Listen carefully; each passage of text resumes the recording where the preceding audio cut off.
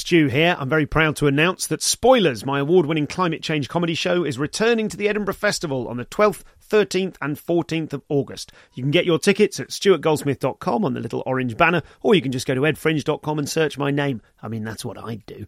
Whether you're a die-hard North Face-wearing climate dude, or whether you are just a regular person who's a little bit nervous about all the news you're seeing and doesn't really know what to think, there's something there for you. It's really fun and funny, and I think you're going to love it. See you there. A lot can happen in the next 3 years. Like a chatbot may be your new best friend.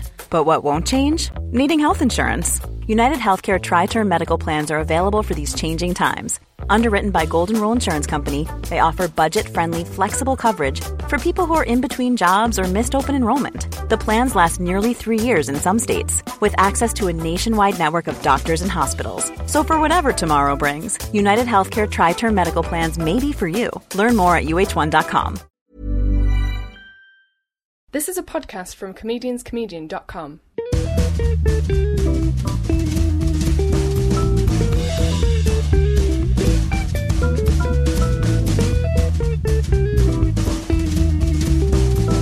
This is the Comedian's Comedian podcast. Hello and welcome to the show. The tour is officially underway. If you'd like to come and see my stand-up show, we've already knocked off Southend and Poole, which are both a huge amount of fun. Thanks to any podfaces who came out to those. And we are next in Crawley, Brighton, Dublin, Manchester, Exeter, Bath, Harrogate, Birmingham, Hull, Shrewsbury, Bristol, and now in Darley-Dale, Measham and Droitwich. Those last three places, of course, I've made up. They used to be on the DFS advert when I grew up. But if you're at any of those places, then go to comedianscomedian.com/tour, and you can enter the code Vera at any of those tour ticket links to come and see the stand-up show. It's been so much fun so far. I'll tell you a little bit more about it at the end of the show. But for now, I'm very pleased to be bringing you an excellent comic. He's what does he do? He's a comedian. He's a funny person. He's done some telly. You might have seen him on Have I Got News For You, with some other bits and bobs recently as well. And you might have seen him in his three-hander sketch show Daphne. He is, as we will learn, a man who was beaten with sticks as a child. Well, if that's how you make people funny, let's all hit our children with sticks. Very much not the message of this podcast. I take that back and rescind it utterly. This is Phil Wang. So you were saying when you came here that you had after you asked to be on the show, you had a moment of shame. Yes. So I don't not I can't entirely remember when I asked you, but it was a brief moment of hubris. I don't know if I just had a good gig the night before and I thought, people need to know how I do this. And then I just dropped you a message with the secret passphrase. Yes. About your beautiful daughter. Good use. And then you said, sure. And then afterwards I just thought, who do you think you are, Phil Wang? Asking to be on a podcast about your process. But that said, I am glad to be here.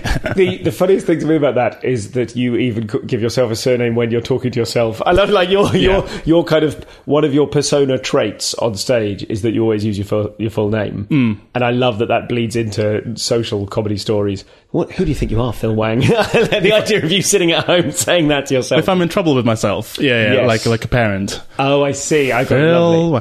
But the Phil Wang thing, saying Phil Wang on stage, it's quite recent, and it's just I realise people always refer to me as Phil Wang. Even friends say, "Oh, hi, Phil Wang." They never say hi, Phil. I don't know if it's just because it's just nice, two punchy monosyllabic names. And it's fun to say. Yeah, it's fun to say. And people always say it with a smile, which is nice. And so I just started saying on stage, I'm Phil Wang, Phil Wang. And it also means people haven't seen you before remember your name afterwards. Great. I mean, and you get a lot of, you get more Twitter followers. It's a Phil Wang networking seminar. I mean, it's just very useful, right? I always think Stuart Goldsmith is cumbersome and I can never be bothered to say the whole name. And I probably have got far fewer Twitter followers, but that isn't the only Whereas reason. ComCompod is fun to say. Yes. And so... It's hard to find online, unless you're looking Twitter at ComCompod. No, the ComCompod doesn't really... I think maybe you'd get the... It doesn't matter. So, the point I was going to make is that actually I remember when you got in touch about doing the show, I think you had just done, or were just about to do, Have I Got News For You? And I was thinking... And I reacted, maybe like other people in the comedy industry, such as it exists, that was one of those, holy shit, Phil Wang's doing Have I Got News For You? Did you think that? Yeah, absolutely. No, I think I'd have to get my head checked if I went, that seems about right. Yeah, I should be on this show. I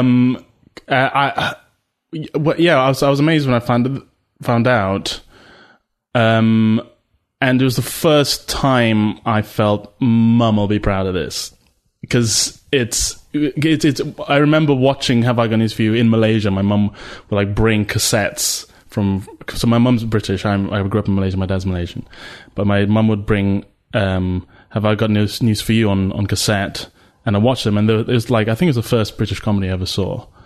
And then so to be in that chair, sat next to Ian Hislop, and then at the end to see those panels turn behind you, it was a real out of body experience. I couldn't believe it. So it seems to me like everything is coming up Phil Wang right now. For now.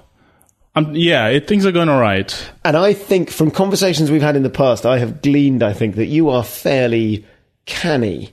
You're fairly shrewd when it comes to your career. So when I got that email from you, and we'll talk about this in a bit, but you've released your shows on YouTube. You've had that conversation with yourself and gone, I'm going to give away the entire show for free because actually being noticed is more important than making £200 overall or whatever, whatever. Well, the other side of that was I only know about stand-up really because of YouTube, and the first stand-up I ever saw was on YouTube, and I learned stand-up from YouTube, and it was all for free, and so I felt a bit cheeky then charging people to watch my own thing. A really interesting millennial perspective and makes me feel very old. But it's why not? That's...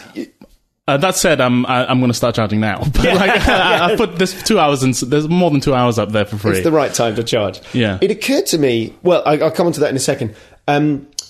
I thought you're very shrewd, and you've thought, hang on, I'm onto something here. Have I Got News For You has just come out. Bit more, that will certainly lead to more telly. Now you're in a different bracket. And I wondered if, this is a good time to do this podcast, capitalising on the movement of Wang. Is there any truth? You're smiling. You're smiling, which suggests, is there any truth in that? Because you're not... Some comedians are blundering through comedy, going, oh, this is kind of fun. Right. And I think you strike me as someone who is a little bit more nuanced in their approach. I think people assume that because of my spectacles and because I have a serious face. But I'm because you were president of Footlights. Yeah, these aren't accidental. Right? Maybe one day I'll try a bit of comedy. Well, there was a lot of calculation that. Well, we can talk about that later. But with asking to be on this, well, I think wasn't the timing in the sense that I wanted to capitalize on some momentum. It was timing in the sense that I felt maybe I did have something I could talk about, or a few things I could talk about. So let's talk about your birth as a comic let's just look through the lens of YouTube for the moment. I think that's an interesting place to start because we'll do university maybe later on, but you won the Chortle Student Competition. Yeah. Student Comedian of the Year Award. And that all of the heats, I think, are put on YouTube. Yeah. And the final certainly is, and your winning thing certainly is. Yeah. So you have existed as a stand-up on YouTube as a public property from the word go. I suppose so, yeah. Now, when I started doing comedy, there was definitely a sense of there's this thing on the internet, there's this YouTube, and you should probably not put stuff up on there until you're ready, until you want it to be seen. As I understand, Mr. Chortle doesn't like to take anything down ever.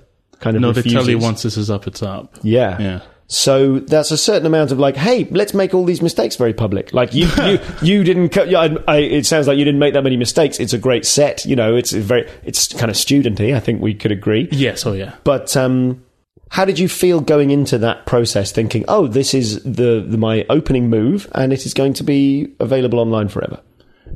Or did that just feel natural to you? Well, yeah. There are those terms, tech natives and tech immigrants. Yes. And so I think I was just young enough that I'm pretty much a tech native in terms of free videos online and almost everything being documented by video and available somewhere online. So to me, it didn't feel strange or intimidating. If anything, you wanted to get a video of yourself up there under a legitimate banner like Chortle. And so a lot of the times it was comics, students going, yeah, I'd love to have a little clip of me up on Chortle. And also when you're just starting out, you don't have those checks and balances of going, is this set good enough to be, you just think, I'm a stand-up comedian. Everyone should see me. I'm living life. I'm telling jokes. Enough people are laughing. Why not? I think I'd probably be a little more shrewd, as they say, about what goes up now.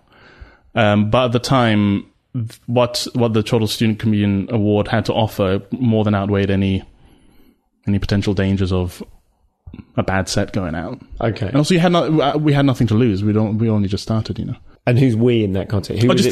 the student comedians at that age. Sure. Who else was in your awards? Who else was in your final? Anyone that went on to my final? Matt Reese was the runner-up. Okay. He's brilliant. So he's funny. Fantastic. Emerald Paston was my friend who we did competitions together. She's now working as producer, so she's still working in comedy, but as producer.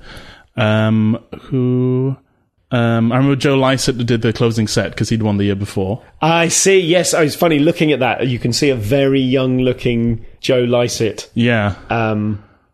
Both of us much chubbier, with both Phil and Joe in the chubby days.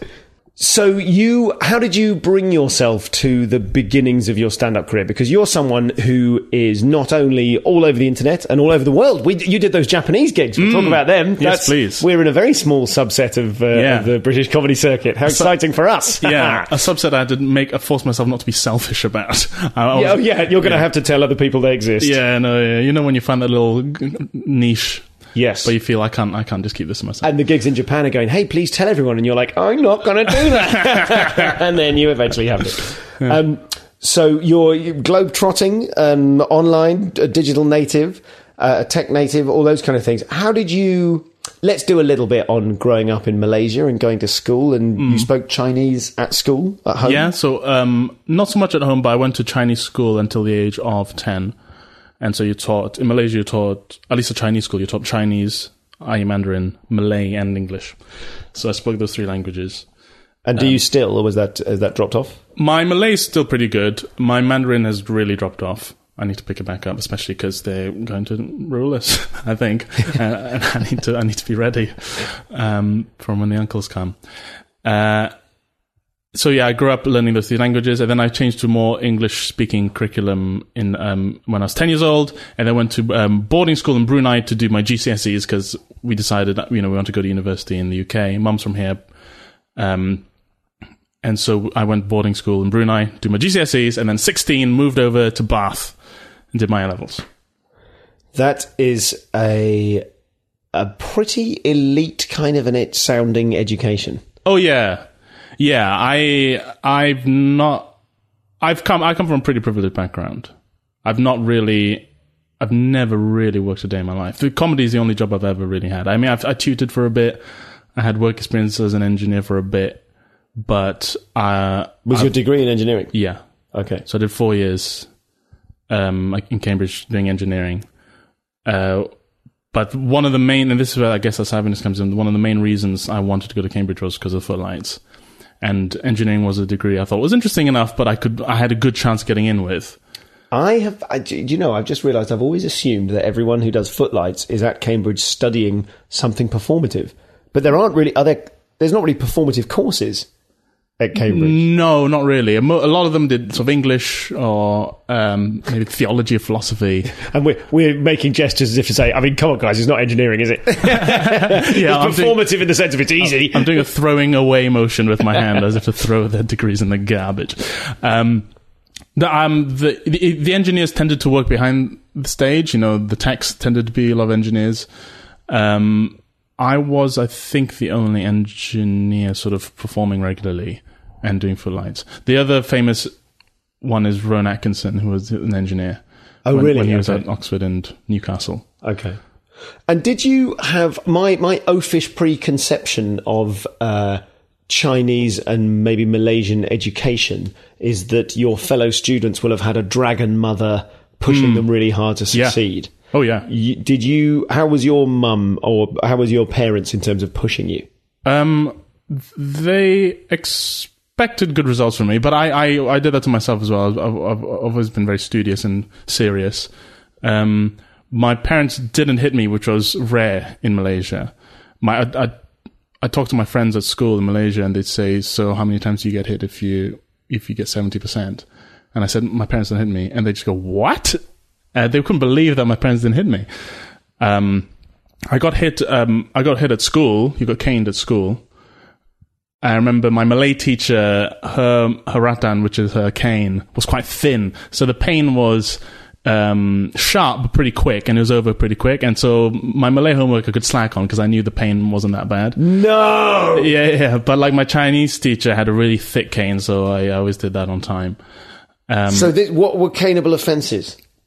Everything. Anything is a martial law in those classrooms. Not doing homework, talking too loudly, anything they want. I mean, I was in a music lesson once at school, Chinese school, and I just started singing on my own. I was got musical kids, so I just started singing, and suddenly I get shouted at by the teacher, and she brings me to the front because I wasn't meant to be singing, and she strikes me with this really thick cane across my the inside of my thumb on my palm. Really deep pain and bruised all up my thumb. And that was when my parents took me out of the local schools. Because they had known that was happening. They knew it was happening, but it was sort of the last straw. And my mother was always against it. My father is part of the most liberal generation of his family, but still he thought, this is just how it goes. Treat children. Yeah. Well, not necessarily this is how you treat children, but this is part of the education experience here. And it was just a bit more normalized to him. But I mean, he still wasn't completely happy with it. And so that caning for singing in music class was the last straw. And they took me out and went to a Christian school. And what is the atmosphere in school among the students? How do they view does it seem like justice? Does it feel like justice? Are people outraged when they get caned? Or do they go, oh, well, yeah, my bad. You just didn't hand in my homework on time. Guess I'm getting caned. No, your children. It's terrifying. You walk up and you're crying. You're all weeping, sobbing. It's the waiting for it. That's the worst torture. The pain itself isn't that bad, the physical pain, but it's the waiting for the caning when you're lining up and you just put your hand out to get caned. That's the most torturous bit. I don't want to dwell on this, but I've never spoken to anyone else about this. Oh, really? Yeah, absolutely. Yeah. I went to I remember it as a very strict school. Absolutely not by Malaysian standards, clearly. But there were sort of psychological tortures. Write a 10-page essay about the inside of a ping pong ball. Just, you know what I mean?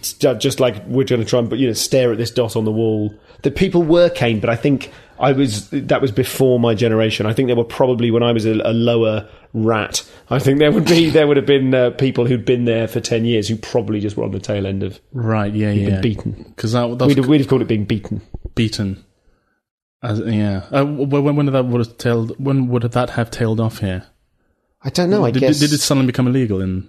Yeah, I don't remember a particular year. It wasn't enough of a threat to me that I went scrabbling for an encyclopedia.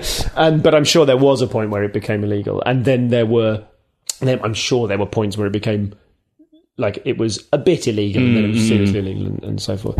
But I certainly feel that my journey within comedy, within life, is partially a response to perceived injustices of my schooling. Do you know what I mean? Yes. I think a lot of comics were either bullied or felt bullied at the time. And maybe some of us were bullies. It's a big melting pot of, it's a jungle. Yeah. But I'm just wondering, do you feel, not even necessarily within comedy, but do you feel that you have an internal discipline? Was it beneficial to you in any way that you can perceive? Maybe in some perverse way. Well, you work hard, right? You're a successful guy. Yeah, but I don't think it would have worked hard anyway. But it did instill me a deep fear of authority that I still have. I'm still very, very afraid of authority. How does that manifest? Just if I'm very quick to kowtow to anyone who decides they're the authority in a room, or government, or just anyone I perceive to be the man. I have to make a conscious effort not to just get on my knees and grovel, because I do have this deep fear of authority because of the being beaten. So this is Phil. You can find his stuff almost anywhere, I'm sure. Check out his website, check out his internet presence. I don't have to do the stuff for you. You've all got access to search engines. Find out more about Phil Wang. We will find out more about him shortly. You can see, if you enjoyed last week's episode with Rachel Parris, remember you can see her in Best Laid Plans at the Soho Theatre from the 6th to the 8th of March. That's her current stand-up tour show. And I will tell you more about my current stand-up tour show later on in the episode.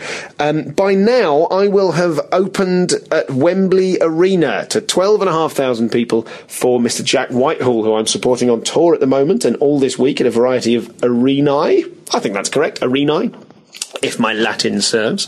My plan was, in the mode of Russell Howard's, when I interviewed Russell Howard for this podcast, something that always sticks in my mind, our minds, is the way he talked about coming off stage after doing a gig at Wembley and going, oh, was that all right? Was that all right? Oh, now obviously the pressure on me as the support act is high, but not as high as being the main guy. I appreciate that. However, I thought it would be an interesting insight to record a little Facebook Live video as soon as I walk off stage. So now that will already have happened, but if you're a member of the Facebook group, you can go and find it there. I think that should be that's a fun little thing just for Facebook groupies. So that'll be there. If it isn't there for some reason, then possibly something went, I'm not going to say badly wrong, I don't mean with the gig, I'm sure the gig went absolutely fine, but maybe something else has happened technically speaking, but if not, there should at least be, at the very least, there should be a video of me going, oh god, my career's over. I don't think that's likely. I can't wait. I'm so excited about doing it. What a nuts week I've got coming up. Remember, the 20th of February is the next Comedians Comedian podcast live at Soho Theatre with Mr. Paul Chowdhury. Excellent comedian, divisive presence in some ways, very, very funny guy socially as well. I'm expecting to be put through my paces as an interviewer because Paul is very much someone who likes to wrong foot you. I think even just hanging out with him at gigs and chatting to him, he loves just something actually, just to give you a flavour of his sense of humour, I texted him to confirm him for the show, to ask if he fancied doing the Soho show sometime after New Year, and he went, and to you too. Like, in that kind of, like, in his answering message, like, in calling me out for not having bid him a Happy New Year, it made me laugh, but it really put me on the back foot as well. So I think it should be a really fun, chewy sort of an interview, and a very fun one to be in the room for live. The code VERA, capitals, all capital letters, VERA, at sohotheatre.com will get you a small Podface discount. Merch news coming up very soon. Thank you to everyone that took place in the Facebook group on a little poll I did for which slogan suited the thing. We've come to a decision now, and I will show you that in due course, but I'm sure it's the right decision, and everyone I've told about it so far has really laughed. So, donations. Listen, I've not been hitting this so hard. I don't feel like I have. Donations have really tailed off, guys. That's fine. I am enormously indebted to anyone who has set up a recurring donation, and if you're someone who appreciates this show and wants to support it financially, please do so at comedianscomedian.com/donate. Maybe it's me. Maybe I need to find a different way of saying it. Maybe it's that everyone who listens who planned to donate already has. Maybe that's it. But maybe you're listening to this and thinking, I always meant to get round to donating to support ComCom. Why don't I chuck something at him now? Then that is very much an option that is available to you. The podcast remains largely advert free. I think in the entire history of the podcast there have been 4 episodes with ads, and at least 2 of them were laser guided towards what I thought you guys would enjoy. I'd like to keep it that way. I would like to keep it that way. I was approached by someone recently to advertise some sort of, it wasn't quite gambling, but it was like an online money related thing, and I really didn't want to do it, so I sort of nipped it in the bud and said, nope, we don't do that. And I did that because I have integrity, not because I want you to pay me instead. But it would be nice if you wanted to reward that kind of integrity.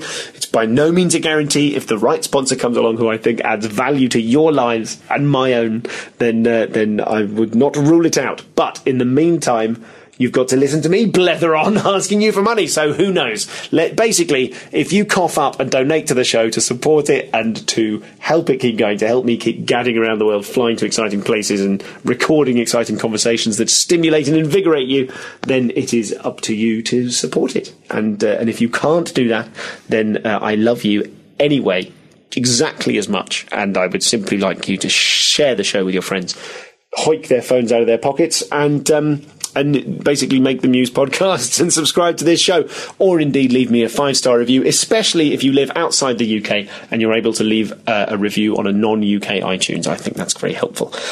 That's all the stuff. I will, of course, be back for some post-ambular chat after the end of this recording, but let's get back to the wondrous and very entertaining to spend time with Phil Wang. This podcast is brought to you by eHarmony, the dating app to find someone you can be yourself with. Why doesn't eHarmony allow copy and paste in first messages? Because you are unique, and your conversations should reflect that. eHarmony wants you to find someone who will get you. How are you going to know who gets you? If people send you the same generic conversation starters they message everyone else. Conversations that actually help you get to know each other. Imagine that. Get who gets you on eHarmony. Sign up today. Here's a cool fact. A crocodile can't stick out its tongue. Another cool fact, you can get short-term health insurance for a month or just under a year in some states. United Healthcare short-term insurance plans are designed for people who are between jobs, coming off their parents' plan, or turning a side hustle into a full-time gig. Underwritten by Golden Rule Insurance Company, they offer flexible, budget-friendly coverage with access to a nationwide network of doctors and hospitals. Get more cool facts about United Healthcare short-term plans at uh1.com.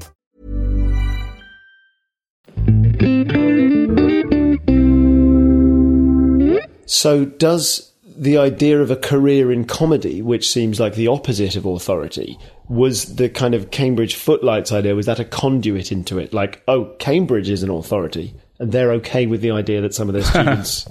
I suppose so. They weren't all that okay. 'Cause, I mean, it's you always have to do battle with your director of studies who wants you to do engineering, and that's it. And so I had friends who had to change their names on a play brochures so that the tutors wouldn't find out they were doing plays because their studies were going so badly, you know. So as an institution, Cambridge itself doesn't really encourage you either way. Okay. The Footlights just is a society that's open and free to you there to use if you can. Because I think one of the... Something that you say yourself, actually, in your promotional material, you describe yourself in a really interesting kind of... is dichotomous a word? Who knows? Yeah. Let's rein it back in. You in deliberately contradictory terms, like being a suave dork or a feminist creep. Yeah. And I think there's almost like... I wonder if there is something in you which is kind of quite an interesting tension between... your desire to please authority and the fact that you're doing something which is quite outre. Yeah, exactly. I find duality really interesting, and especially duality within a person's character. You know, that we're all sort of simultaneously good and bad people. I find that the most interesting to talk about. And how everything you do in your life is sort of a battle between two polar opposite forces within yourself. You know, so my fear of authority... and its resulting shyness is what drove me to challenge myself to do stand-up to get over that and to establish myself as a voice, you know. And being a feminist creep, I believe in the feminist ideals of equality, but I'm also a red-blooded man, and how does that manifest itself? You know, and I'm a suave dork. I'm good at maths, but again, I'm a red-blooded man, so, you know, where does that come in? So, yeah, I find conflict interesting, and conflict within oneself very interesting.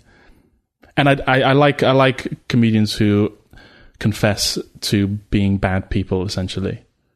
Well, I agree. I'm interested in that as well, but which ones for you, which ones are the kind of the beacons of that? Patrice O'Neill, I guess. Yes, I love his stuff. It's just...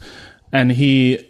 is so skillful that he can say the most appalling things you ever heard, but you're still on his side, and he's so eloquent about it that you still want to hear what he has to say about these things. I always think whenever I listen to Patrice, his stuff is like you can hear him wrestling. Do you know what I mean? It's like he's saying, "Look, I'm not trying to do this, but I am saying this." It's like you can feel a man kind of wrestling. I don't even think he's that apologetic. I think right. Maybe he's wrestling with the conscience of his audience rather than himself. Louis C.K. is a bit more apologetic about like the things he says, like, I think this, but maybe also that. And I find that invigorating to hear that honesty. You know, I think comedy is often too too often cited as like speak truth to power. I think it's more interesting just speak honesty to yourself and just to each other. You know, I don't like nice comedy. I really one of my the descriptive word of a comedy show that I hate the most is joyful. I hate comedy shows that describe as joyful. I don't know. I feel like that should be assumed that you will gain some sort of positive reaction to it. What? So you mean if you see something described as joyful by the performer, you would assume that that it's going to be joyful anyway? So why bother saying so? Or that it's like they're hiding? It's like admitting it's not funny enough to go, hey, well, there's the joy, there's the basic joy. I don't. Maybe I'm just a grumpy bastard. I don't know. I don't know what it is. I think I'm just a bit of a grump, and I find giddiness quite irritating. I don't understand comedians who seem interested in coming across as good people. I don't get that, and I don't understand comedy that has a sort of morally positive angle. I don't see what the point is. I guess a lot of the fear I was trying to overcome when doing stand-up is being able to be honest with myself about the ugliness in myself, and I don't understand people who go up and say, "Isn't it wonderful when?" Yeah, I guess it is, but what's your point? You know, I want to hear, this is really ugly, but isn't that interesting about it? There's got to be "but" in the middle of the sentence. Yeah, I guess so. And do you think your comedy, is that like an ideal for you, or do you think that is something to which your comedy conforms? What do you mean? Well, like, I think, I don't mean I think. What I mean is, like, if we watch one of your routines, if someone watches a Phil Wang clip, your Apollo clip, or what have you, do you think all of that material would fit that? Or do you think there are moments when you do jokes to be liked? Yeah. I mean, we all have our ideals and we try and achieve them, but you always fall a bit foul. You know, you always. And when you're falling foul, what is that? Is that a desire to be liked? Is that, you know, when you don't achieve your ideals as a comic, what other factors are at play? If I apologize, I feel I've betrayed myself a bit. I don't think comedians should apologize. I sometimes think, even if you know you're wrong, I don't think you should apologize. That's interesting. I just don't. It's not your place to apologize as a comedian. It's not your place to be a moral arbiter. It's just, I think it's much more interesting just to be a reflection, just to be an honest, uncut reflection of the truth, no matter how, not the truth, but how you see the world. Truth, your own truth. Yeah, how you see the world, no matter how ugly that might be to some people. And how are you able, as a person who exists within numerous contexts, how are you able to accurately represent a truth? Which context are you talking about? Well, like, for example, like you say, you're a privileged background, or you're a man, you have male privilege, say, for example, or simply that you, I don't know, like you're, I don't know, any kind of, I don't mean this to be a question about privilege, but I mean... I'm happy to talk about that. No, sure, but we'll get to that. What I'm asking is, if your job as a comic, as you perceive it, is to simply say your truth, are there things you need to take into account about the social structures which are why you see a particular truth? Like, if you do some material about watching porn, for example, which I'm not quoting any of your material, I'm picking a random topic. So if you do material about watching porn and you're trying to talk about your truth about porn, do you need to recognize that exists within a context of, like, maybe porn isn't such a great thing, but lots of people watch it? Yeah, exactly. I think you can only be completely honest about your own experience with something and your own thoughts about something. And like, are you talking about, like, the impact your words might have if you're completely honest about them? Yeah, maybe, yeah. I've told jokes I regret, and people have said things about them, and I've not done them again, but only because I think they're not good, and I think that they were right in that case. Other times, people have complained about jokes, and I disagree with them, and I just keep going with it, or try and improve it so that fewer and fewer people have a legitimate reason to complain. Okay. Can you give us an example?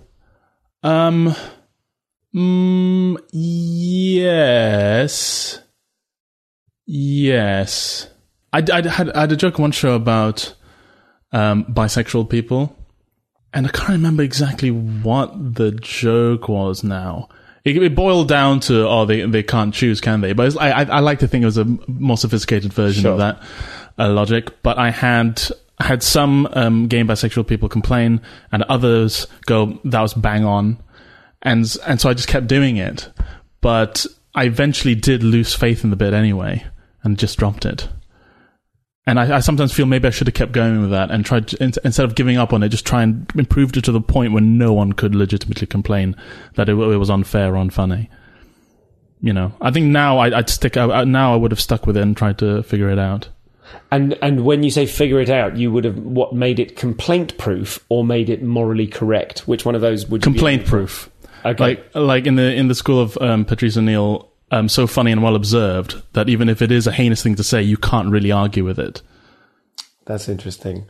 Yes, that's almost the Jim Jeffries. I don't mean it as a defence, but a Jim Jeffries line of argument, which is that once they've laughed, they've already laughed. Yeah, and I think there's a cowardice to complaining about something you enjoyed in the moment and then regretted enjoying later on. Yes, you have to take responsibility for the fact that, I feel terrible because that made me laugh. But I feel terrible. I can't blame anyone else for that. Yeah, exactly. Yeah, and if you laughed in the first instance, maybe think about why you did and what you recognize in the material that engaged with you. My favorite thing about stand-up is feeling like you're in a little room and everyone's keeping the same secret. You know, that's closed off from the world, and everything that is said here is okay. No matter, even if it's horrible, you can laugh at it, and you leave the world, and the world's still where it was when you left it. But you've had this free experience, this experience of exploring hypotheses. You know, what if I actually thought this horrible thing? What if this person said this horrible thing or did this horrible thing? And you get to explore those hypotheses, and you don't really get to do that in any other type of art. Well, not that intensely and not that personally as in stand-up. And I get a bit annoyed when people try and shut comedians up in this country. And then the comedians cry free speech, and the other people say, no, you have responsibility for what you say. And because I come from a country where you don't have free speech, you know, and you can get in serious trouble for what you say in a performance context. And I think people sometimes in the West take for granted that luxury of being able to just sound ideas out. You know, the value, it is a really valuable thing to be able to say, right, this next hour is sacred. I don't even need to say that it's sacred because this is a comedy club. Yeah. And that maybe exists a bit less now. I think so. There's so many ways to hold someone to account now from anyone, even if you didn't even watch the thing you're complaining about. And people get such a dopamine rush from jumping onto some moral crusade, even if they don't even care enough about it to get off the seat or get off the computer. But if they can register some social interest by retweeting something or going, this is awful, they probably don't even really think it. But it's just that nice little dopamine hit of I matter, my opinions matter, I'm a good person. And they haven't really done anything. They haven't gone out there and done a response bit of stand-up themselves, or even made something that is a response to the point the comedian made. Do you think everybody deserves the right to have a sacred space within which to test out some hypotheses? And do you think New Material Night. Yeah, sure. Do you think that can be abused? It can be abused, but I think the context of the space should be inherently understood in stand-up. It's called stand-up comedy. I think there should be an understanding that this performance is rhetorical. And do you think that understanding is held by not just all audiences, but all comics? I'm thinking if a comedian says something, for example, that is misogynist, under a banner of, it's a joke, guys, and you as an audience member or a comic sitting at the back are thinking, I don't know if that's a joke. Yeah. I mean, that's where it gets really tricky, doesn't it? But I think an effort should be made to give a comedian the benefit of the doubt. I think if they have a history of consistently betraying an audience's trust, and by appearing to actually believe in these things that they're saying, then I think that's a separate case. But what I dislike is almost wanting to take offense with something. You know, sitting on the front row before the show's even started and crossing your arms and going, and just jumping on the first thing anyone says. Do you think that when I think of someone sitting in the front row crossing their arms, I suppose I think of maybe a right-wing person who sat crossing their arms at a gig in the Midlands who's expecting to be offended by my smug liberal comedy. I think actually as much of an issue today is a very left-wing person sitting in the front row waiting to be offended by something. Yeah. And have you started, when did you do the chortle thing? 2010. 2010. So over these 7 now years of your stand-up career, and we'll talk about the other, and sort of Daphne and what have you as well, do you recognise a change within that time? Oh, yeah. Yeah. I mean, I remember doing, I'm going to sound like Jerry Seinfeld here, but I remember doing gigs in Cambridge, and pretty much anything went, and everyone just so excited that you could say fuck on stage. You know, we were just so we were so amazed. And then, like 5 years on, I'm performing as an adult man to current students, and there's just this tension, this automatic tension. Anytime anything vaguely illiberal is said. But a lot of the time, the students, it's Freshers Week, they don't even know anyone, they don't know what they're allowed to laugh at. But I think there is more pressure now on young people than ever to have a concrete philosophy about the world and to be completely right about everything in the world at like 18, 19 years old. And which is impossible, that's absurd. And I think the internet has accelerated that. And unfortunately, a swing to the far right has accelerated that as a response, you know? You think this new global swing to the far right politically is only going to exacerbate the problem of offense taking on the left, because I think which is then presumably going to further exacerbate the swing to the right. Yeah, so everyone's just pushing each other to the fringes. What is the Phil Wang 5-point plan for saving the world from our perspective? Have you got any? I mean, I think I'd be a real hypocrite to then suggest that I have a plan to fix the world. But I'm interested in where do you think it will go? Are we just going to become more and more polarized until there is no more free speech, until there's no more comedy? It's an impossible question. I just wonder where your instinct suggests. In engineering, I studied control systems, which is about changing a state, like in your heater.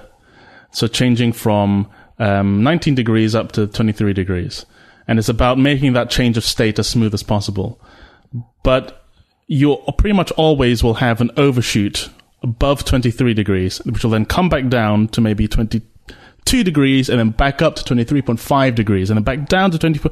And so everything has that overshoot. Every time there's a big change in society, there is an overshoot that tries to counteract what's just happened.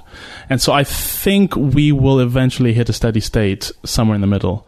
I think the world will always tend to the middle, but we're currently in a particularly polarized point in that graph. You know? So I think I'm hopeful. I might not sound it, but I am an optimist, and I think we will hit I think we will tend towards a middle ground. So going back to Cambridge, you arrived at Cambridge with your sights set on one day becoming president of Footlights? It was like a dream in the back of my head, because my mother told me about it when I was a kid, and I was watching these tapes of all these British comedians and John Cleese and all that, and I thought it seemed out of my grasp because I was a kid in Malaysia. Like, how am I going to... But eventually I got to Cambridge and I auditioned for the Footlights, and I got into what's called the committee in my second year. You have to apply and you have to show dedication and enough quality in your work. and I got on the committee as webmaster. Yeah, junior webmaster. I oversaw a disastrous. It was a disastrous new website. We wasted a lot of money on, but that's behind me now. But then I became full vice president mainly because I had a 4-year degree, and so I just had more experience than everyone because I was there for an extra year. And then so I became president. Nice angle. Yeah. That's the tips everyone comes to ConConPod for. Yeah, take a 4-year course at Cambridge, guys. That's all you need. And what did it mean to you? Well, we know what it meant to you a little bit to become the president. What does that actually... at what point did you think this is going to be my career? Working in comedy is going to be my career? When I won Chortle. But that's before I became president. Okay, so which year of your degree did you win Chortle? End of second year. Okay. And then in end of third year, I became full vice president. Okay. But it was after I won Chortle that I decided this is going to be my job now. And it overtook my engineering work in the time I spent to it. And what happened with your degree? It went fine. I got a 2-1 overall. Well, when I started, I was still very much in the mindset of I must be the best engineer, and I worked really, really hard, and I just missed the first. I got a 2-1. And that kind of... Your teachers in Malaysia listening to this going, if I'd have been there with my rattan. Just whacking their canes on the ground. But that sort of set me free to go, okay, well, I can just do this all right and concentrate on comedy. So I got a 2-1 overall, which is fine. It's good enough. My parents are happy enough. Even my dad is happy enough. But yeah, so it was at the end of second year that I decided that I'm going to do comedy professionally. And talk to me about, let's just briefly take a tangential path into Daphne. Mm-hmm. Are the other members of Daphne, were they also Cambridge? Were they also Footlights? Yes, so they were in the year below me, but in the committee over which I was president, because I was that extra year above, and they were the year below me. And we went on a Footlights tour show, which goes to Edinburgh and does all Edinburgh. And we were lucky enough to go and perform in the East Coast of America as well. And we got to know each other there. But then we got back, we graduated, they went off and did their own acting thing, I was doing my own stand-up thing, and then one day they went, Phil, we're going to try and do a 3-man sketch thing. Because they tried all different types of combinations with other Cambridge, with other Footlights, old ex-Footlights. That didn't really work out. And then so they dropped me a line and said, do you want to try a 3 thing? And I went, yeah, sure, give it a go. Because I was just a bit sick of being on my own all the time. Doing comedy on my own. And so we gave it a go, and it worked out. And we're still going now. And what do you... because neither of those guys do stand-up as well. So what's the sort of the difference? What's the dynamic of that group? Does the fact that you're a stand-up give you... Do you find yourself going, guys, this is going to work because I've got a lot more road miles than you? In some ways. In the sort of the live performing on stage aspect of performing... That is very much the case. And if something happens in the room, it usually falls to me to deal with it just because I'm more used to things happening in stand-up. So there's kind of a tacit agreement that I'll jump on something. But they're both very good improvisers and better actors than me. And so they kind of take care of that aspect. I just do the crowd work. I saw your show in Preview in Bristol. Oh, yeah. I saw your most recent one. Yeah. And I remember hearing you warm up beforehand, singing 3-part harmonies on a sea shanty, some sort of Cornish pirate anthem or something like this. And I think I may even have said to you at the time, that's a naked grab for the elusive 5th star. That seemed to me to be like... You seem to me to be, as a trio, I've only seen that one show and only in Preview, but I thought it was fantastic. Oh, thanks. But it seemed to me to have... you've gone, you know that phrase, the triple threat? I think they use in musical theatre if someone can sing, dance and act in a triple threat. You seem to me to be throwing about 20 threats at it in terms of this is going to be a steamroller. Right, yeah. Do you see what I mean? It wasn't just, hey, let's do some sketches. you seemed again to be very shrewd in the creation of that show. Tell me if I'm barking at the wrong There tree. was shrewdness there. Jason's a very shrewd, even shrewder than I. Like we at that first year, at the end of which we were nominated for Best Newcomer, was a really shrewdly done year, because we all, I don't know how much of it was conscious from us, but all the things happened at just the right time. You know, we won London Sketch Fest during a time when there was an awareness of us building, because we were doing these regular shows that we put on with guests, and then we started getting on these lists, you know, the 10 things to see at Edinburgh, and that just kind of snowballed. And we Did you apply to be on those lists? Were you sending press releases? Were you kind of steering your marketing? I don't mean applying, but do you see what I mean? We've always been good at pushing our USPs, and which is our multiracialness and our weirdness, and I think we know what makes us unique, and we don't shut up about it. And we had photos that were quite striking and made us look like completely a different thing.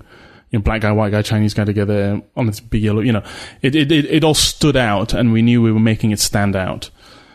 So there was a shrewdness there in that first. And in terms of the production of that show, obviously I didn't see that show, but were there things in it that you were thinking it'd be good to show this skill? Yes, there's a song at the end of that. Okay, so it was the first show that began the singing thing. And that's very much George. That's very much George's influence. He just sings all the time. We tell him to shut up all the time. He will not stop singing. But a lot of the joke songs that end up in the show, songs George just makes up on the spot and makes us laugh, and we just write down and say, just sing that on stage. What happens? Like the end of the first show was a song called Bromley by Bow, which is a fake sentimental Cockney post World War I song that George just made up to annoy a friend of his, and then we decided to harmonize and perform, and it just worked. It just adds a little something else for people to enjoy. I think there's a bit of a. It's kind of like how a comedian brings out a guitar, they kind of guaranteed an applause. There's a bit of that as well. And the three of us also failed singers, basically, me, Jason, and George. We all wanted to be singers. And it's the one talent we actually all share, is that we all like singing, and we're quite good at singing. And again, it's something that sets us apart, to be a differently coloured, three-headed singing animal, you know. So when you got nominated... Yeah. Dream come true? Is that like great? That's part of the plan? Did you want to win? Was it important to you to win? Not personally, no. I think that's a silly thing to hope for. I think Stuart Lee once had an analogy of it's like trying to control the weather. You know, worrying about the weather. There's so many factors that go into an award like that. It's not worth worrying about. With something like, but if someone says it's looking pretty sunny this weekend for your big party, no, sure, you can sit around hoping it's going to be sunny. No, yeah, you can. I try and control myself though with hopes. I never get excited about something until it's literally happening. And so I was relatively philosophical about it. I was hoping for the nomination though, and especially I think that's unique to newcomer as well, because it's a much smaller pool of. Yes, it feels people. A little bit more possible, right? A little more attainable. And also, as I was saying, we were getting all those press beats in the run-up that I recognised as this tends to be what newcomer-nominated shows get in the run-up to the Edinburgh. Is there a game plan for Daphne? Are you pitching TV shows? Yeah, so we did a Radio 4 series last year, and we've had that recommissioned for this year, so we're doing a second series in June. We want to do a TV show, yeah. We want to adapt what we've done for radio and on stage to a TV show. And what would be... Have you got one in your back pockets? Are you, like, pitching? We have an idea. With sketch, though, it's a question of format, really, you know, and just how it's going to be delivered. What are you cutting to? Are you cutting from a live space to a pre-shot sketch? Or those are the questions that you have to address in that kind of... Those seem like questions I wouldn't even think about. Tell me about those sorts of questions.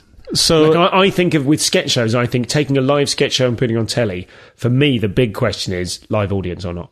Yes, exactly. Yeah. And I think we've settled on an idea because we're quite vaudevillian. We sell ourselves as quite a vaudevillian act. And so a live audience would play naturally to that strength. But we also love sketch shows like Armstrong and Miller that just have these wonderful production values and look like little films. And so it's trying to find that balance between those two. Or do we want like a Mighty Booshi, lo-fi, silly setting? You know, where we have these sort of nice but budget sets that we go to from one sketch or one setting to another. We haven't committed entirely to one yet. Do you imagine that George and Jason are hoping your stand-up career doesn't work out quite as well as it might? I couldn't speak for them. Maybe, but I mean, I also get frustrated when they have their own jobs to do. There's what's nice is that we do different things, so we're not really jealous of one another. If the other does well, the only frustration is, oh, you can't make that meeting now on Friday. Mm-hmm. You know, that's what gets annoying. But with something like the radio show, I know I have to block out loads of days to do the writing, and what's nice is that I can do Daphne stuff in the day and then go and gig at night, and it also works out. And we're getting better at balancing it. I mean, the first year we were doing that show and I was doing my solo show, and that didn't work out. For my solo show, I feel. And so last year I didn't do a solo show. We did our second show, and this year we're not doing an Edinburgh show, and I am doing a solo show. How much of that show is ready at the minute? My solo show? Yeah. What are we in now? We're in mid-January 2017. Are you where you want to be with your new solo show? No. Well, because I had the year off, so to speak. I probably have in bulk enough material, but it doesn't necessarily fit into what I want the show to be about. Which is Let me speak for all comics who don't have the material ready when I say "Cry Me a River" Buttercup.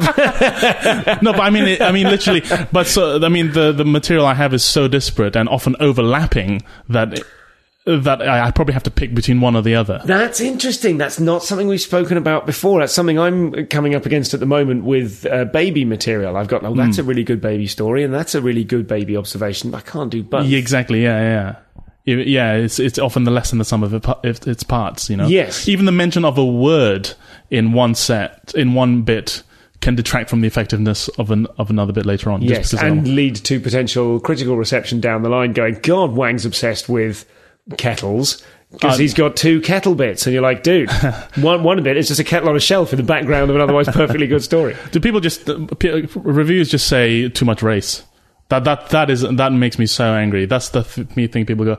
I've never been angry at a review before, but in my second show there was a review that says he talks too. It's a fine show. He talks far too much about being Chinese. Or he just goes on and on about it. And there's honestly maybe 5 minutes at the top that's directly about it. I see what you mean. Okay. And even then, that is an awful thing to say. And people think they're doing the right thing by saying he doesn't have to talk about his race so much. But there's genuinely what I feel. It is racist to proudly express a disinterest in the cultural experience of someone else, you know. And it doesn't make you smart or good to go, oh, it's pretty cheap to talk about just being Chinese. And I just think, like, where else are you hearing this from? Are you being inundated with what it's like being a Chinese person in the UK material? I think this knee-jerk reaction that it's cheap to talk about race annoys me very much. Sorry, I don't know how we got onto that. No, I'm fascinated. But to hear that, I'm not surprised to hear that, but I think it's would you, let's try some thought experiments around that subject. So if you had done a show that was 100% about being Chinese, do you think they would have a point in saying, well, a bit too much Chinese stuff? Absolutely. Or, you do? Yeah. Okay. And I mean, this is hypothetical, but I'm confident that I think if a British comedian, a full British comedian, not to mean white, like who was born here and then grew up here, unlike myself. But if someone did a show about, you know, what it truly means to be British, you know, I think there are people who go, oh, it's an interesting dissection of British life. But if I go up and do one joke about my Chinese dad is probably a bit different from your British dad because of this, they go, oh, that, all right, mate, it's not in the American Apollo here. You know, it's not Def Jam comedy. You know, tell us something we know about. And I feel there is a subtle but insidious hypocrisy there. Yeah. Talk to me about your feelings about the word yellow. Right, so because my second show was called Mellow Yellow, which is still my favorite title. And I don't mind it. I don't mind. It's a color's a color. You know, I don't mind being labeled a color. And my skin does look more yellow, I think, than a lot of other people's. You know, a lot of my friends are quite pink. I come off quite yellow against them. That's fine. There's something inherently bad about a color. It depends on what follows it. I mean, the phrase "yellow peril" isn't entirely positive, but that's more of the peril bit of that sentence, you know. I got a bit of flack for calling from like comedian friends for calling that show Mellow Yellow, but again, I think, well, it's not your place to tell me what.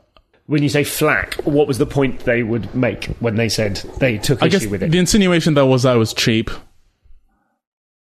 I think that's what it is. I mean, it's from a comedian friend who's a bit highfalutin. Okay. Anyway, so it wasn't entirely a surprise. But I think the insinuation is that I am using my race as a gimmick, which is absurd because all of what all of us do is informed by our life experience, and my race and my upbringing that's just part of my life experience. I don't simply ask the question because of the title of that show, but you have some very, very funny material about Chinese food, or as we call it, food. Right. Those kind of that sort of. I feel really bad about that bit of material. It's a Simpsons joke.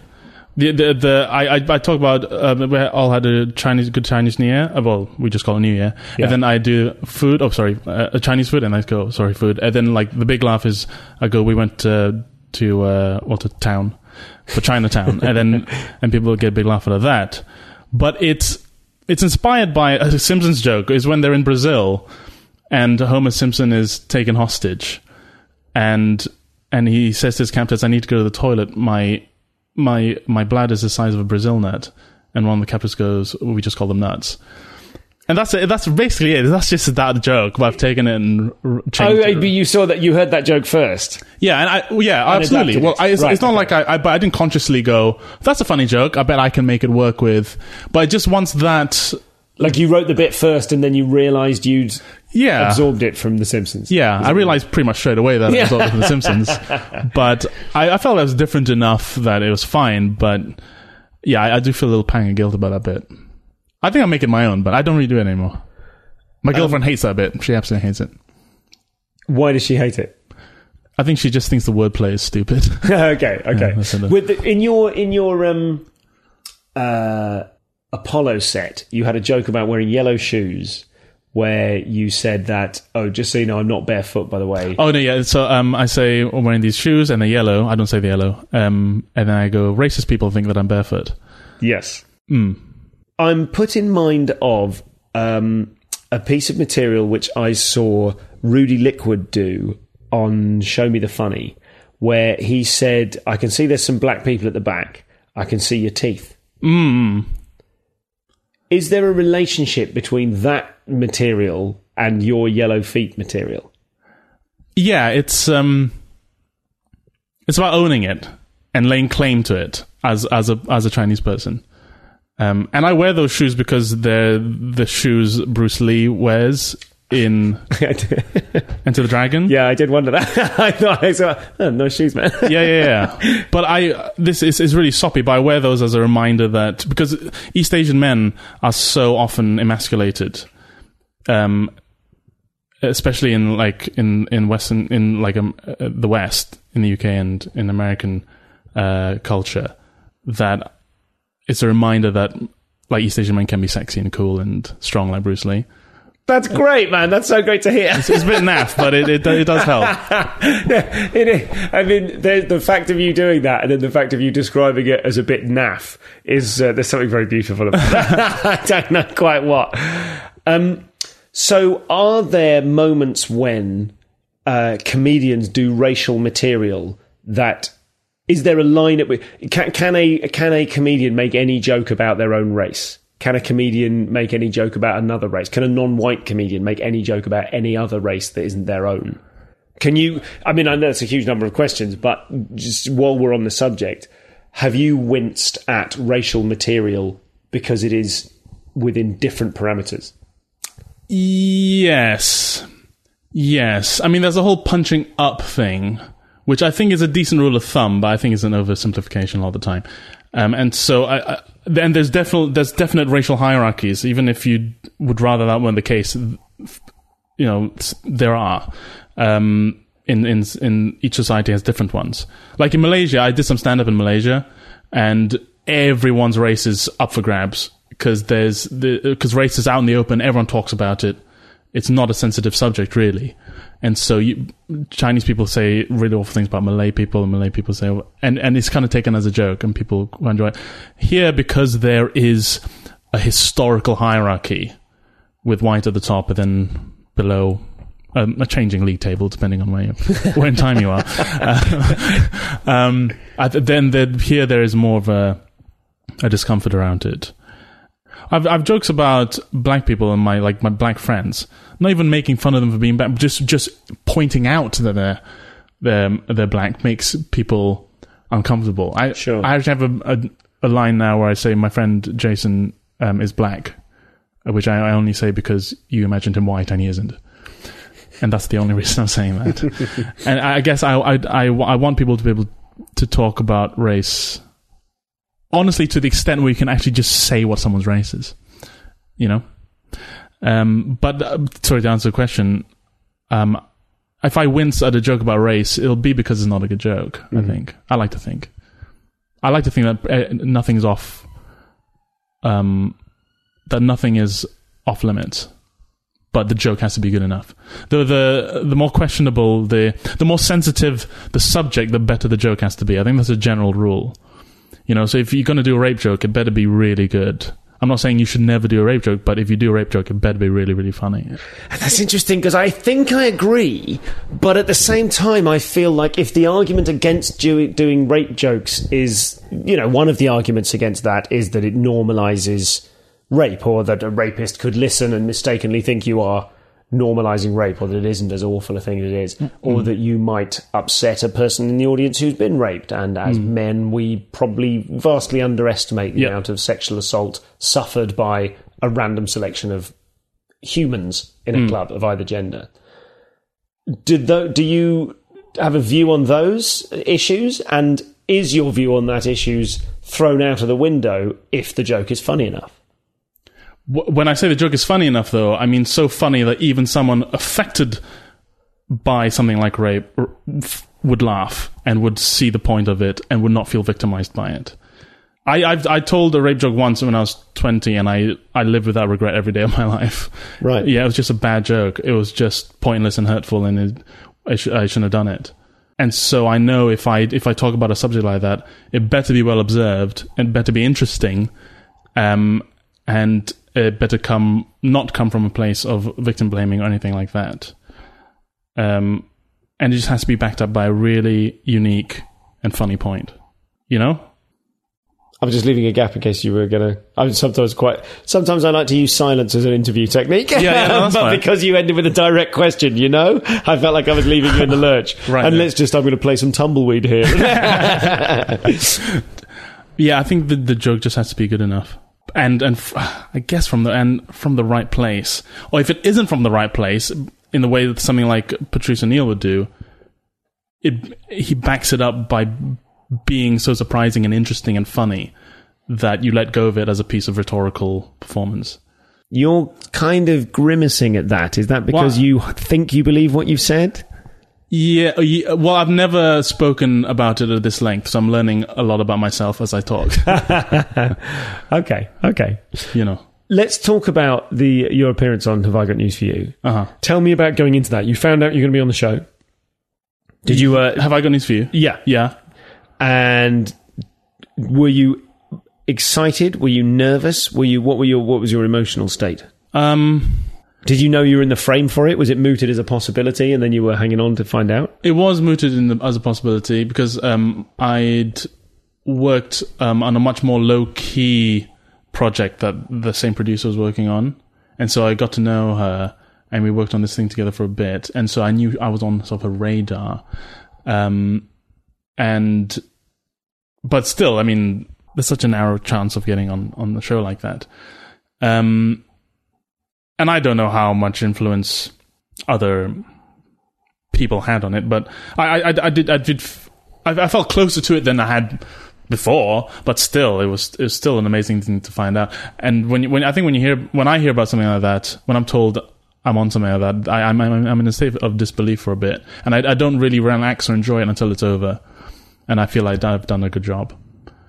You know, I didn't realize I was on Have I Got News For You until those panels spinned at the end of our recording. Yes, okay. I noticed that when David Tennant, who was hosting, when he introduced you, he did a joke about you ending your blogs with the term Wang out. Yeah. And then he basically sort of undid that joke by then doing the same joke about... He kind of underlined the subtext of that joke. Like, his intro was a really kind of joke. Did you feel that at the time, or did you not notice? It was like he said, he ends his blogs with the term Wang out, and I don't remember what he said, but it was something like, let's hope he's not referring to his penis. And you know, in a way that if a heckler had said that, you'd have been like, yeah, thanks, mate, that was the joke. Yeah, exactly. Did you feel that at the time? I think I was a bit too caught in the headlights to complain. I mean, I'd have to have real cojones to on my first appearance go, whoa, David Tennant got it wrong. Stop the recording. Sorry, Ian, but David Tennant's fucked up my intro. This will not do. But did it rattle you at all? No, I've come to expect that kind of introduction. I mean, with a name like Wang, and I only have myself to blame. I bang on about it so much about being called Wang. It's kind of fair game. I don't mind about it. Again, ideally, the joke would be good. And did you relax into it? Were you that headlights kind of feeling? Oh yeah, I mean, I've recorded a couple of panel showy, discussion-y, freewheeling kind of things, and I am, on the whole, I've gotten better, but I'm pretty quiet for the first 5, 7, 10 minutes. And then once I relax into it, I start enjoying it. With Have I Got News For You, you have a lot of space there. On Have I Got News For You, there's 4 panelists as opposed to 6 on all the shows. And above that, you're probably the only comedian. Mm-hmm. Across from me was Janet Street Porter, who's a comedian in a sense, I guess. But you feel like you have this space. And Ian and Paul are so at home, they're not going to jump over you to try and get their bit in. Mm-hmm. You know. What really helped with Have I Got News For You, though, was a bit of advice Diane Morgan gave me before I went on, where she said they do a mic check before you start, and they don't tell you this, but you should do a joke. And so I genuinely just prepared my club opener, and they don't tell you, they just put a mic on you and go, you can just test that out. And so if I didn't know, I've just gone, blah, blah, blah, blah, blah, blah. Yeah, it seems to be on. But because I then just did my opening gag, I just got this laugh. And then once you have that first laugh, you feel, okay, they're listening. I'm a valuable person. Did you get much stuff in when you look back at the edit? Did you think a reasonable amount of your stuff got in? Yeah, I was happy. Were there bits that you thought, my great banana bit didn't make it? No one ever likes my banana stuff. I don't know why. It's yellow. It seems to make sense. I was relatively happy. I was happier with the long edit because a few of my longer bits got in there. Because they do a half hour, then do a 45-minute version of. Oh yes, Have I got a bit more news for you? So I was a bit happy with that because more of my stuff got in there.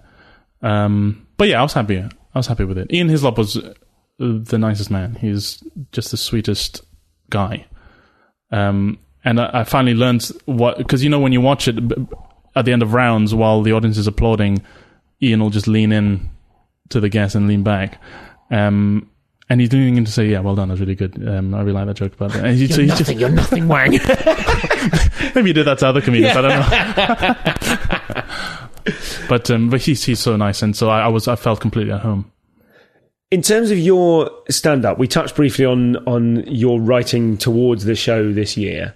How has your writing style changed? What does it look like when you write a show? Are you typing? Are you scribbling? Are you doing it all on stage? When I started doing stand-up, I literally typed it out prose on Word, printed it out, and learned it as a script. Now I write one word on my phone and then I try and improv around it. Maybe I know I'll come up with at least 2 lines I know are technically jokes, and then I'll go up and I'll do the first joke. Hopefully, it gets a laugh. Then I maybe talk around it, see if I can get any more laughs, and then I do the other bit. If I've remembered, there's another prepared joke. See what that gets, and then by sort of process of iteration and evolution, ideally these things sort of.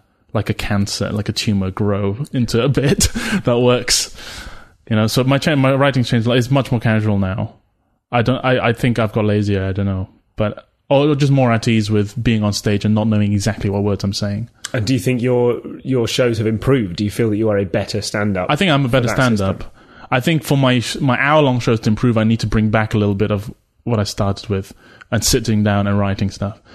I'm relatively proud of my hour shows, but I don't think I think my sets are better. I don't think my hour shows hold together very well because they're just an hour of bits really that I've tried to smush together. And so I think I need to bring back some of that old discipline of sitting down and writing things on paper and having things a little more concrete. One of your lines from the Apollo set, you talked about your girlfriend being a vicar's daughter, which is the atheist's ultimate victory. Yeah. Was that... Talked about that was a particular line, there was a particular gem that stood out to me. Was that a sit down and write it, or was that a tumble out of your mouth on stage? That was if I have a one-liner, it's usually come out I've usually thought of it just as I've gone on stage. I started going to gigs early because that's the mindset where I actually write good jokes. And that's the only time you're aware of the context these jokes are going to appear in. And so you're in your most relevant state of mind. And so I often turn up, like at Old Rope is great for it. I turn up a lot of the time with not enough, and I just pace and try and think up jokes. So the vicar's daughter thing, I think I thought of in the dressing room before I was about to go on, and I made sure to say it. And then the bit that follows... In the dressing room of the Apollo? No. I just thought I'd check that. Just going to freewheel my Apollo set. At a club gig. And then there's the follow-up line after I say the atheist's ultimate victory, where I go, take that, God, old Wang snagged on your lambs. Now, take that, God, was... I sat down and write. Old Wang snagged one of your lambs was an improvisation. Old Wang nagged one of your lambs I made up before I got on stage at the Comedy Store recording. And I thought, that might be funny, and I got on stage, and then now that is the main punchline of that bit. Most of my big punchlines are an afterthought and follow a failed initial punchline. That's reassuring. Yeah. So what things do you do, in which areas of your stand-up do you most want to improve? Fluidity and things fitting together. It's all just a bit bitty. And I'm really terrible for not working on bits. Like, I'll try a bit out once, and that wording that I know is not good enough will stay that way for 2 years. That is a really good... I think a lot of us can level that criticism at ourselves. Yeah. And I want that discipline of sitting down and... Because it takes a lot to take something that vaguely works and go, no, this bit has to be adjusted. And I have loads of bits where I get up to that point and then I remember, oh crap, I haven't rewritten it yet. This bit of wording is really lazy. It's vague. It doesn't really set up the point. I saw a thing where Chris Rock, I think, did an interview about his tips, and one of his main tips about jokes not working was work on the setup. A lot of the time it's just a setup. It's not clear. And I have a lot of really unclear setups. And I then do the punchline, and you'll get in, like, you'll get enough that I go, okay, well, that's as good as that joke's going to go. But a lot of the time, if I just work on the setup, it improves the joke by tenfold. So I think actually working on the setups is my main gripe with myself, that I have really bad setups. Do you feel it's more important for you on stage to be killing or to be saying what you really feel, properly, honestly exploring a dichotomy in your own life? Which is the most important? If I'm doing a set killing, if I'm doing an hour that's meant to be an hour of who Phil Wang is, then it's more important to be interesting and honest. I think sometimes comedy is at different times. It's sometimes it's a job and sometimes it's your art. And I try and recognize when it's a job, and when it's a job, I just get the laughs and I get out.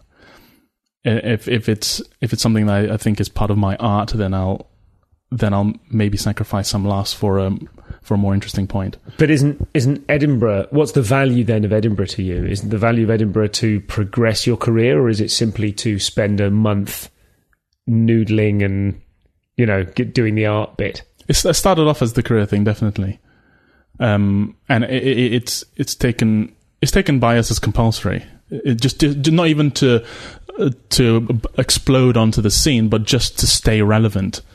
You need to be up in Edinburgh. And so there's that element to it. But now I think I'm getting comfortable in myself and in what I do, that I can use it to explore things. Like the show I'm working on at the moment is, it started off as a joke to friends and to myself, and now is actually what I'm writing the show about. Can you tell us what it is? It's a show in defense of the British Empire, because I'm from the British Empire, and I genuinely think there was a lot of good that came out of the British Empire. And at first I thought, there's no way I can go on stage and try and sell the British Empire to a festival of liberals. But I think I'm confident enough of myself now that I can see that as quite a fun challenge. And I think if I can I get most excited by making people feel a way they never thought they would, or think of something in a way they hadn't thought of before, or realizing that they're actually shittier people than they thought they were. I find that really exciting. I think it's really funny that we're all quite shitty people, but we put on these airs. I find that really funny. But the broader point of the show, I think, as it stands, is that we need to look at things more objectively and less emotionally. But I'm really looking forward to coming up with this and seeing if I can win people over. And I still don't know where I stand on the point of the British Empire. I think my point will be that things are too big and too complex to either be good or bad. And we are part of our history. We must accept our history. We don't have to feel guilty, I think, for a history we weren't necessarily part of, but we need to accept our role in the effects of history. And that we, a lot of us who might think ill of the British Empire, something like the British Empire, do to this day still benefit from the spoils of the British Empire. And we need to be aware of that and move forward with that knowledge. Learn from the mistakes of the past, but also accept your complicity in what is a very, very complex history of the human species. I guess that's kind of the point. That's the show I want to get to, but it needs to be funny. I mean, I don't like chunks of Edinburgh shows that are just point and no laugh. I just think, just do a TED Talk then. The good question. Good point. I think someone, I forget who, someone said to me, you should have a theme to your show, but you should never tell anyone what it is. Like, okay, never. Can you cut out that last bit?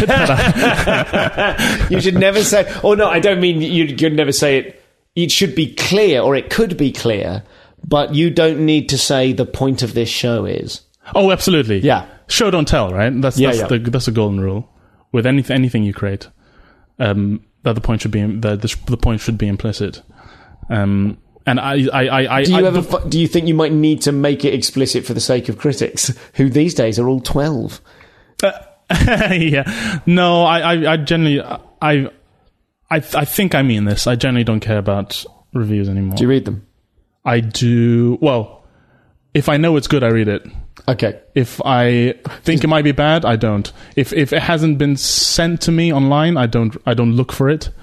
I know I don't know how you feel about them. That you should read them all and have a balanced. No. I don't read them at all. No. You don't read them at all. No. Taking me a long time to get there. Well, we all have our own brain chemistries, right? And I feel like my self-esteem is rattly enough that my shows only get better if I'm more confident, and if I just read good reviews, I just am better. I just am better. Yeah. That's a good point. And I don't gain anything from doubting the show, even if they have a valid point and a bad review. I don't really gain anything from doubting the show, but I do gain a lot from really believing the show. And so I think that's, for me, that's if someone the goes, best. it's a 5-star review, every word of it's glowing, you might as well have that in your back pocket. You might. What do you?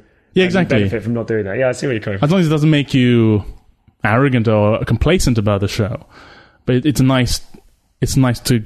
I'm always best when I'm confident about it or happy with it. If you were to take on an apprentice, teach them to be a Phil Wang. Oh yeah.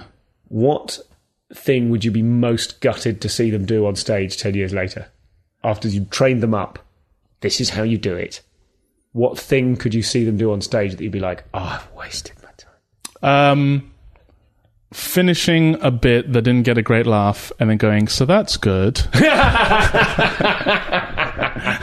But it's so easy to fall into something like that. But from watching other people do it, it just it has a disastrous effect on what the audience thinks of you. So I guess that, if I had to think of one now, doing a show about how lovely the world is, how everything's really lovely. I don't like that. I don't like things being called lovely. I find that very... if they went to clown school, I'd disown them like any good parent would. Why is that specifically? I don't know. I'm just being a bit of a shithead. I don't buy into the whole inner child thing, and I resent when sort of more inner childy alti acts sort of pour scorn on stand-ups for being too serious. I just think it's not my fault I moved on, Do I was listening, before I did the Tim Minchin interview recently, I was listening back to some of his stuff, and there is an incredible Pearl Jam parody. It's just one line. He's doing his kind of, I can't remember the name. It's Dark Side. The song is Dark Side. I don't know if you're familiar with it. No, I'm sorry. And at the end, he does all of these different types of kind of rock parody lines within it. And he's talking about how he can have a dark side if you want him to. He does an impression of Eddie Vedder from Pearl Jam singing, I'm really upset about some stuff that happened in the past. I heard that, and I suddenly stopped loving Pearl Jam quite so much. I took a very quick, very hard look at because that just boils down what the whole thing is. Yeah, well, no, it really skewers something I was using that music to wallow in during my adolescence. Yeah, and really made me go, oh, that's what all of those songs were doing. But you need that in your adolescence, don't you? Oh, 100%. I should say, I don't like them any less. It just makes them a slightly guiltier pleasure than they were before. I only really found out about the Smiths when I was 23, and from friends who loved them as teenagers, and I listened to it, and I just couldn't get into it. But I knew that it's just the wrong time. If I listened to that stuff at 14, 15, it would have really struck a chord. But it was just a bit too late for me. And I think there are, we all had our Green Day phase. We all listened to Good Charlotte for a week. Why not? Ladies and gentlemen, a young person. I don't know who Good Charlotte are. No one does anymore. I wouldn't That's worry okay. about it. Thanks, Phil. Thank you. Well, thanks for having me, Stu. Oh, comedy gravestone? Oh. What would you have engraved on you? What's your final message to comedy after you die? It'd probably just be my Twitter handle. I don't really have... I thought I'd have more followers by now.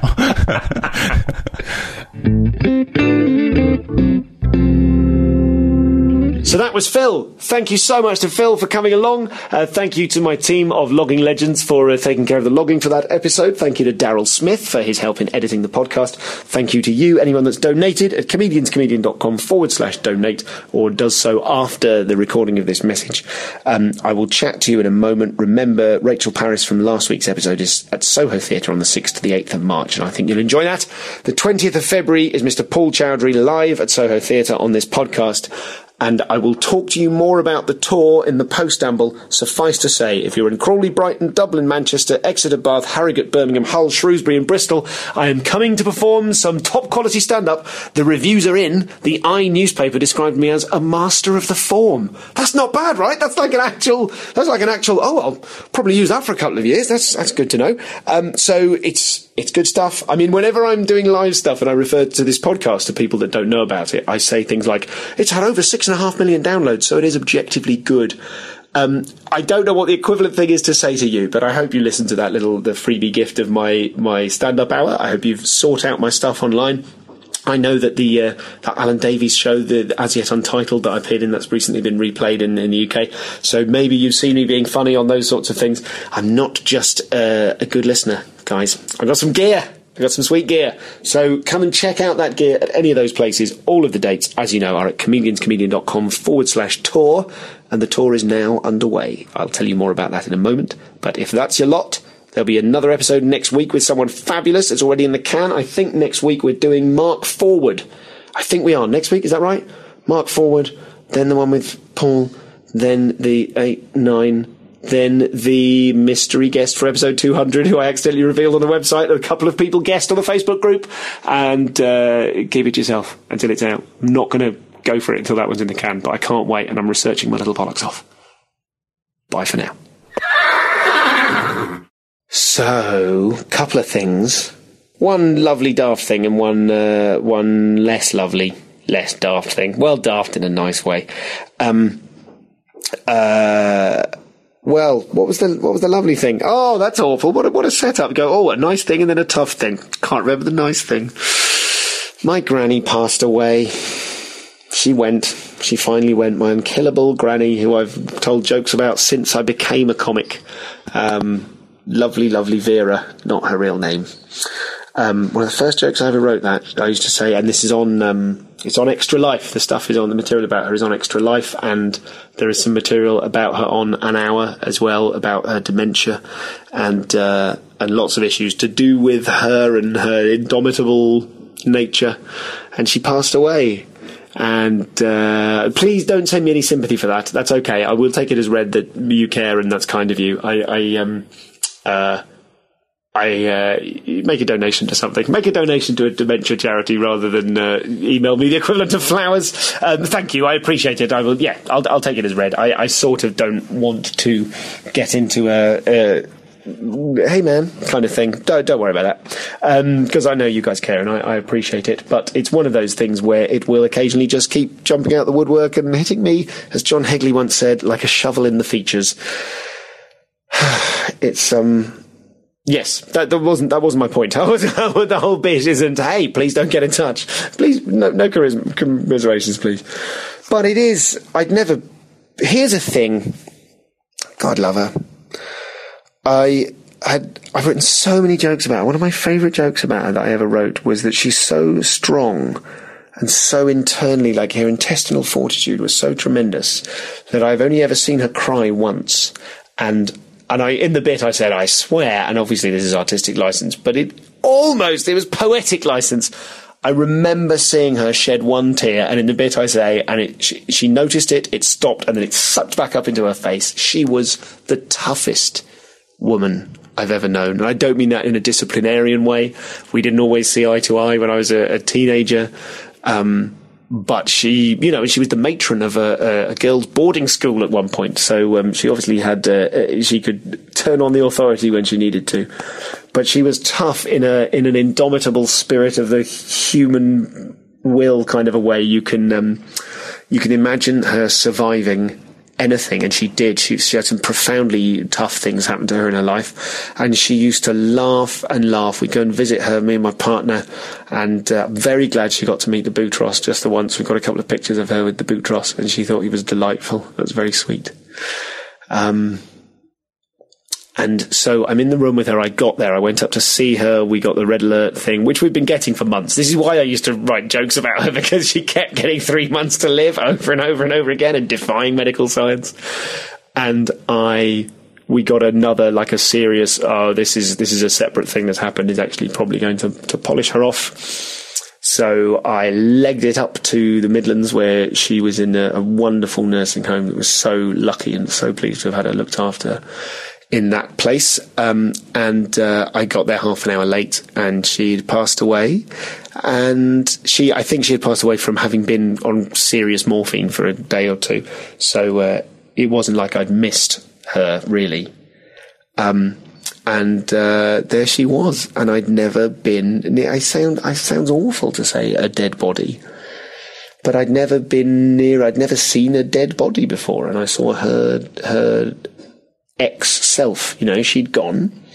She wasn't there anymore. Obviously, the wrinkles on her face had relaxed a bit, I think, or I'd heard about that happening and sort of imposed that onto my vision of her.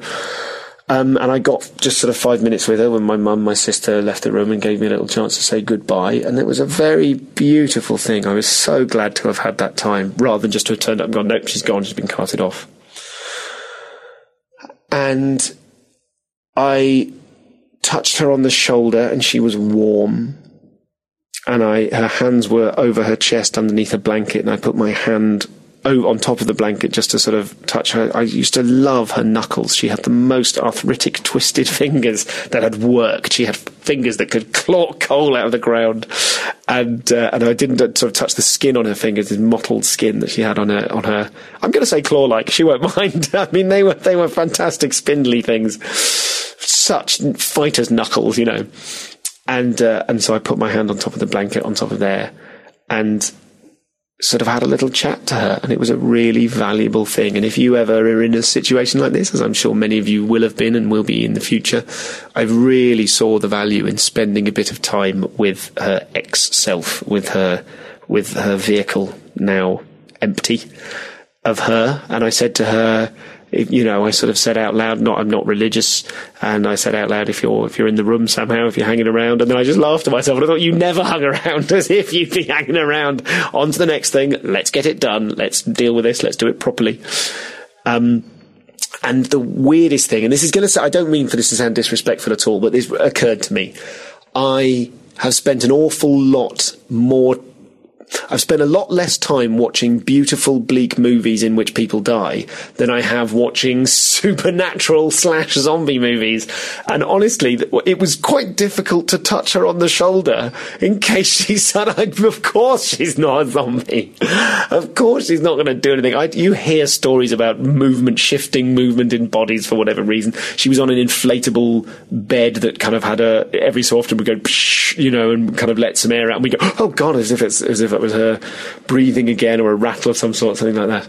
But part of me was just like, this is a ludicrous thing to think, but I feel like she might suddenly be pretending and suddenly go, It was so strange. It's the weirdest thing in the world and the most natural thing in the world. How odd is that? How odd is that to think that that's it? That's her done. She's out of there. And so it wasn't her anymore. And obviously you want to treat the body with respect, but it's not hers anymore. She's given it up, and it's gone. And there's a funeral obviously on the way, and I'm going to say a few words, and I'm not going to do any of my material about her. I did then in Poole, anyone that came to the gig in Poole, I kind of reprised some of my favourite granny material, and then cried at the end, us ruining the final joke. If you want to hear that stuff on Extra Life, have a razz on that. It's I'm not flogging the album, but it's some good stuff that I'm proud of, that I think sums her up. And there was one joke which I could never do about her, and I can't tell you what it is either. It's a good joke. If you meet me in person, ask me what it was. It's probably the most beautiful joke I've ever written, but it was about something difficult that happened to her, and it wasn't mine to do. But I loved having that joke, and I feel very blessed. Blessed suggests someone is doing the blessing. I feel very lucky. I feel hugely lucky to be in a position where I can walk on stage and not just blow off steam by complaining about the early mornings I'm doing with my baby, but also celebrate the life of someone who was very, very important to me. And the idea, as I was there with her body, I was there sort of saying, you've gone all around the world, Granny. She's travelled all around the world, and I've done my stuff about her. Literally all over the world, and I was able to talk about her and love her with my jokes, and people really responded to that and laughed, and there's some really beautiful stuff there. And it might seem sort of churlish or kind of giddy that was how I related to her. Obviously, I also had a personal friendship and family relationship with her, and all of those things, but which was very strong and very, very good. But she used to laugh. Here's a story about her. Listen, you know, it's only very quick, and let's just assume that you'd like to hear it or have the option of turning off. Can I tell this? Does this betray a confidence? Not really. No, it doesn't. I went when she was in hospital. She spent a long time in hospital. And she was in a particular hospital. They kept saying she's not long for it. She won't be around for long. And then she kept surprising them. There was one Christmas, maybe 4 years ago, where they said she's not going to make Christmas. By that end of February, she was in hospital. She'd been there for months. We thought she was going to pass away in hospital. And I went to see her. And of course, I have a lot of free time, or had pre-baby, had free time during the day, or flexible time, let's say. So I went to see her, and I said to the nurse, we could kind of take you outside. It's the first day of spring out there. It's a beautiful sunny day. Would you like to go outside? And she said, yes. Yes. And so I went and found the sister or the matron, whoever it is, the nurse in charge, one of the nurses, and said, can I take her outside? And she went, I don't know. And I said, well, I'm still here. I still want to do it. Can you find out whether, if you don't know, can you find out? She went and got the head nurse of that thing, and she said, I don't know. And I said, no, but I've got some free time here. I'm going to hang around and sort of be awkward until we get this done. She said, we'll need a porter. I said, I'll go find a porter. And she went, okay. It became clear, you know what I mean? I felt like I was able to use the fact of my free time to make something happen, probably by bothering people who had better things to do. But no, I was on my mission. I managed to take her out into an ambulance bay. They said, listen, if you hear a siren, you rattle her back inside as soon as you can, because you shouldn't be out here. But here we go. We snuck out. We're in an ambulance bay. She felt the sun on her face, and she smiled. Maybe I'm editing in the smile, but it was nice. It was like there we go. And then 2 little old ladies from her sheltered accommodation they came round the corner, and they said, "Cooey, it's us." And she looked up at me and she muttered, "Oh God, not these, take me back in." Oh, love her. Anyway, bye-bye, Granny. Thanks for listening to this. What a wonderful lady, and what a lucky guy I am to be able to tell everyone about her. That's a nice thought to end on.